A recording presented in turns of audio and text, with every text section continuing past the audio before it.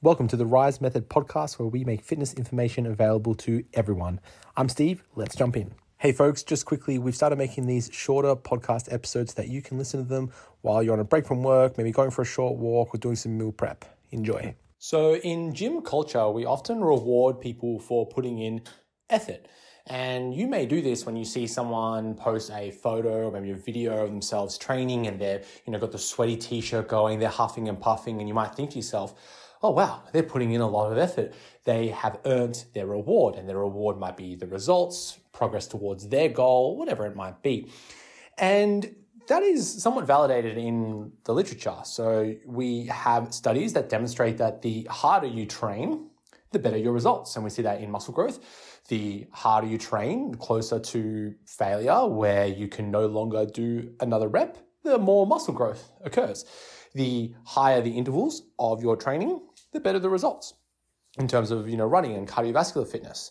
So we have this innate drive, both, physically and also mentally with training, and then also scientifically in training to say, well, the harder we train, the better our results. And that's built in gym culture, where we have that saying of no pain, no gain.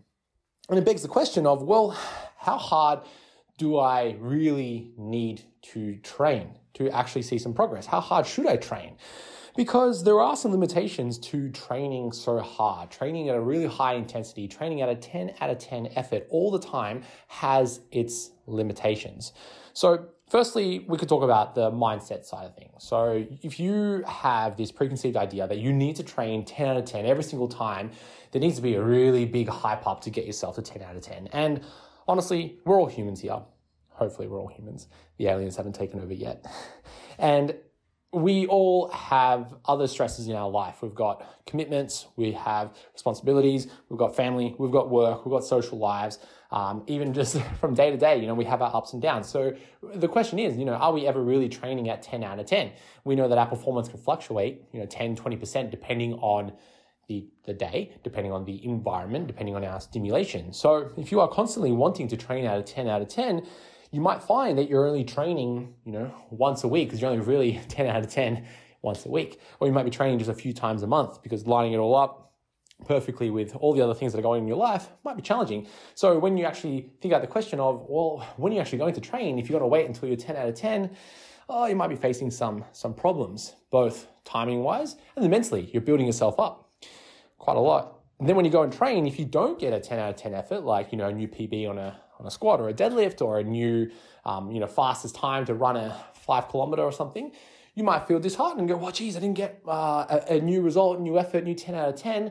I'm not progressing. I'm not improving. That's a waste of time. It's not good. I'm not deserving of this. And, we go through this negative cycle. That's the first kind of problem with, really building ourselves up to train really hard. Next, we need to appreciate the fatigue that occurs when training at a high level. Firstly, with weightlifting, when we're training at a higher level, and we're talking like 10 out of 10 effort. And when I say 10 out of 10, we can rate our own effort on a subjective level. So if I'm going to get up off the couch, or even less than that, I'm chilling on the couch watching Netflix, that might be a 1 out of 10 effort. I've just got to relax my body into the couch. Whereas if I'm going to get up and walk to the kitchen to get a snack, that might be like a 2 out of 10 effort, a 3 out of 10 effort, right? If I'm then going to carry, a few drinks in my hands for the family and, carry a bit of load and walk that to the living room, which might be up some stairs, okay, that might be like a 4 or 5 out of 10 effort. If I'm going to then go and start moving some furniture around and maybe move a fridge, that might be a higher effort, 6, 7, 8 out of 10 effort. Then if, I've got to take the bins out and I can hear the dump truck coming and I've got to sprint out of my house, grab the bins and run down my driveway as hard as I can to get the bin to the front of the house so that it can get picked up by the garbage man, that might be closer to a 9, 10 out of 10 effort, depending on how much that is. So you can kind of scale your own effort depending on the position that you're in right now. And then also the task. So maybe running might be a high effort energy thing versus doing a bicep curl might not be that difficult. So we can rate that. So training at a 10 out of 10 effort is really fatiguing, really tiring. And consistently training at the maximum effort just decreases the total amount of work that we can do. So if I'm going to go train in a gym and every set I'm trying to take close to failure where I can't do another rep, that can diminish the performance of the remainder of my workout. So, let's say I start my session and I'm doing some squats. The first set, I go to absolute failure. But then the next set, I struggle to get a quarter of the reps on that. And then the third set, I'm able just to get one rep and that's it. I'm gassed physically, emotionally, mentally, everything.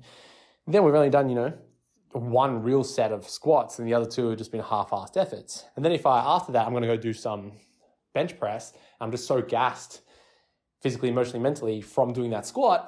I'm not training my chest or my shoulders or my arms at all. Then if after that, I'm going to go do some bicep curls, my biceps are not getting trained because I'm just so gassed from everything before.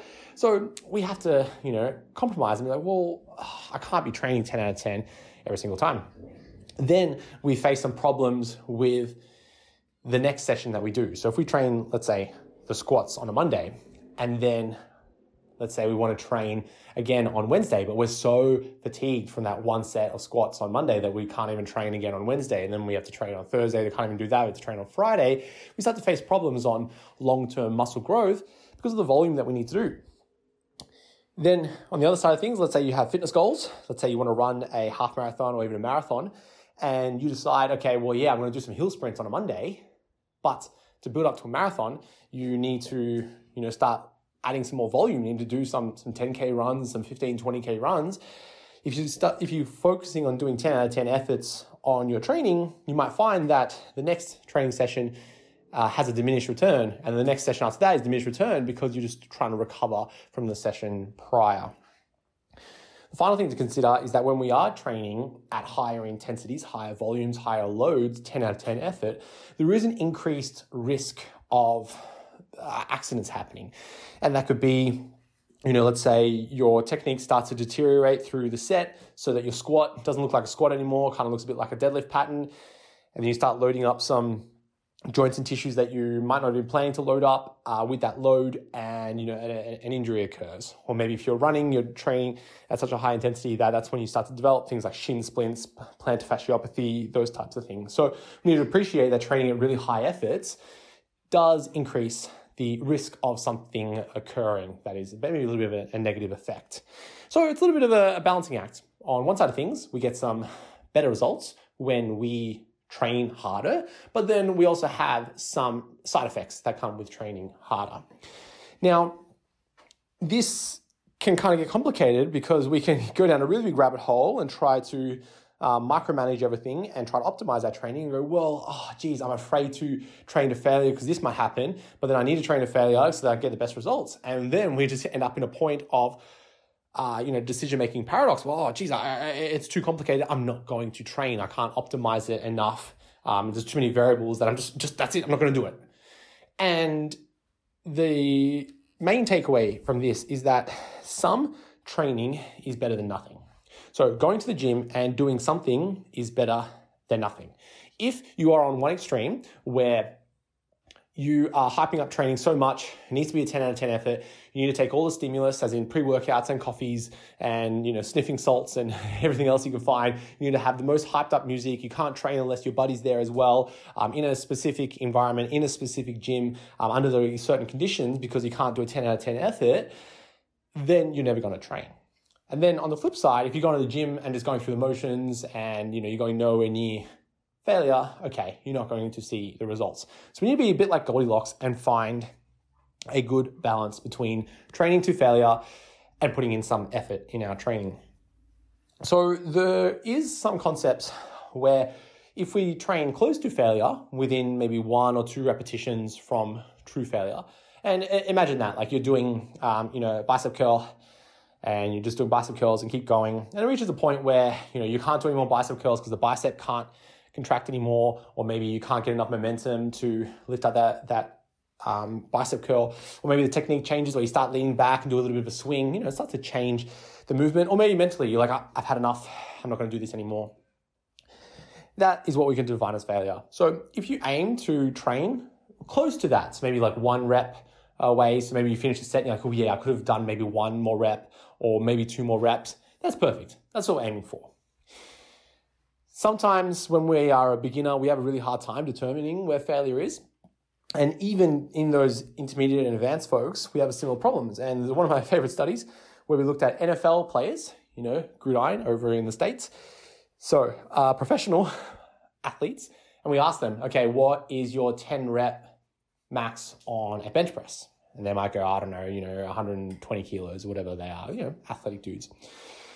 And as they're going through, then the researcher would say, okay, well, show me your 10 rep max at 120 kilos. So as they're going through the bench press, cool, they get into rep 7, rep 8, rep 9, they start to slow down. And then the researcher would go, come on, you can do it, keep going. So they get 10 reps. Keep going, 11 reps. Come on, you can do more, 12 reps, 13 reps. And from all the participants in the study, the average additional reps that they did was another 5 repetitions. So these folks who were training were saying, oh yeah, my 10 rep max was X. Then when they go to demonstrate it, they will actually able to get 15 reps out. So we are really bad at choosing where our true failure is.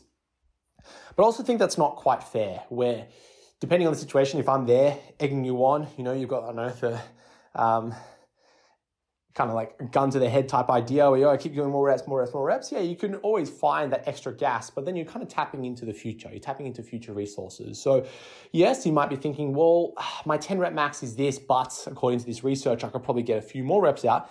Yeah, you might be able to, but is that really like helpful reps? Is that helpful work to put on the end of it? That's the question. That's the zone where we get some of those negative effects occurring both acutely within the session and then long term. So the main takeaway from this, I hope, is that I want you to just be cautious that you're not building up training to a point where you don't actually do it because you're waiting for the best of the best, and that you're not just going through the motions. We need to kind of push ourselves a little bit in the gym. Try to train to a point where it's challenging but not unachievable, where the weight might be slowing down. You're doing, let's say, bench press. Rep number 3, number 4, number 5 is quite quick. And then as you get to rep number 6, it kind of slows down a little bit. Rep number 7, it slows down a little bit more, as in how quickly you can lift the weight. Okay, that's great. You've seen a slowdown, a change in the velocity. Cool, happy days, tick. That's an effective set. If you're training to a point where you're doing negatives and you're doing some extra reps with a buddy where they're trying to help you up and stuff, okay, that might be pushing beyond the point of failure, and you might see those negative effects. With the cardiovascular fitness, often training to a point where you're completely out of breath, like you can't talk, can't breathe type training, yeah, that might not be great in most cases. So that might be a point where you're training too hard, the cardiovascular system can't really adapt to that, the heart rate is just too high. We want to be in a position where we're doing cardio where we might be able to maintain a conversation. So if you're doing some steady state cardio, you're able to maintain a conversation. We call that the talk test. That might be representative of like an effort level of like a 4, 5, 6, like that mid-range. You want to be able to maintain a conversation. If you're going to a point where you can't maintain a conversation, you might be training just a little too hard. And again, don't be afraid of training too hard. So yeah, that's totally fine in short bouts. But if that is your go-to all the time, you might be facing some problems. So I hope you enjoyed this episode. I'll catch you in the next one.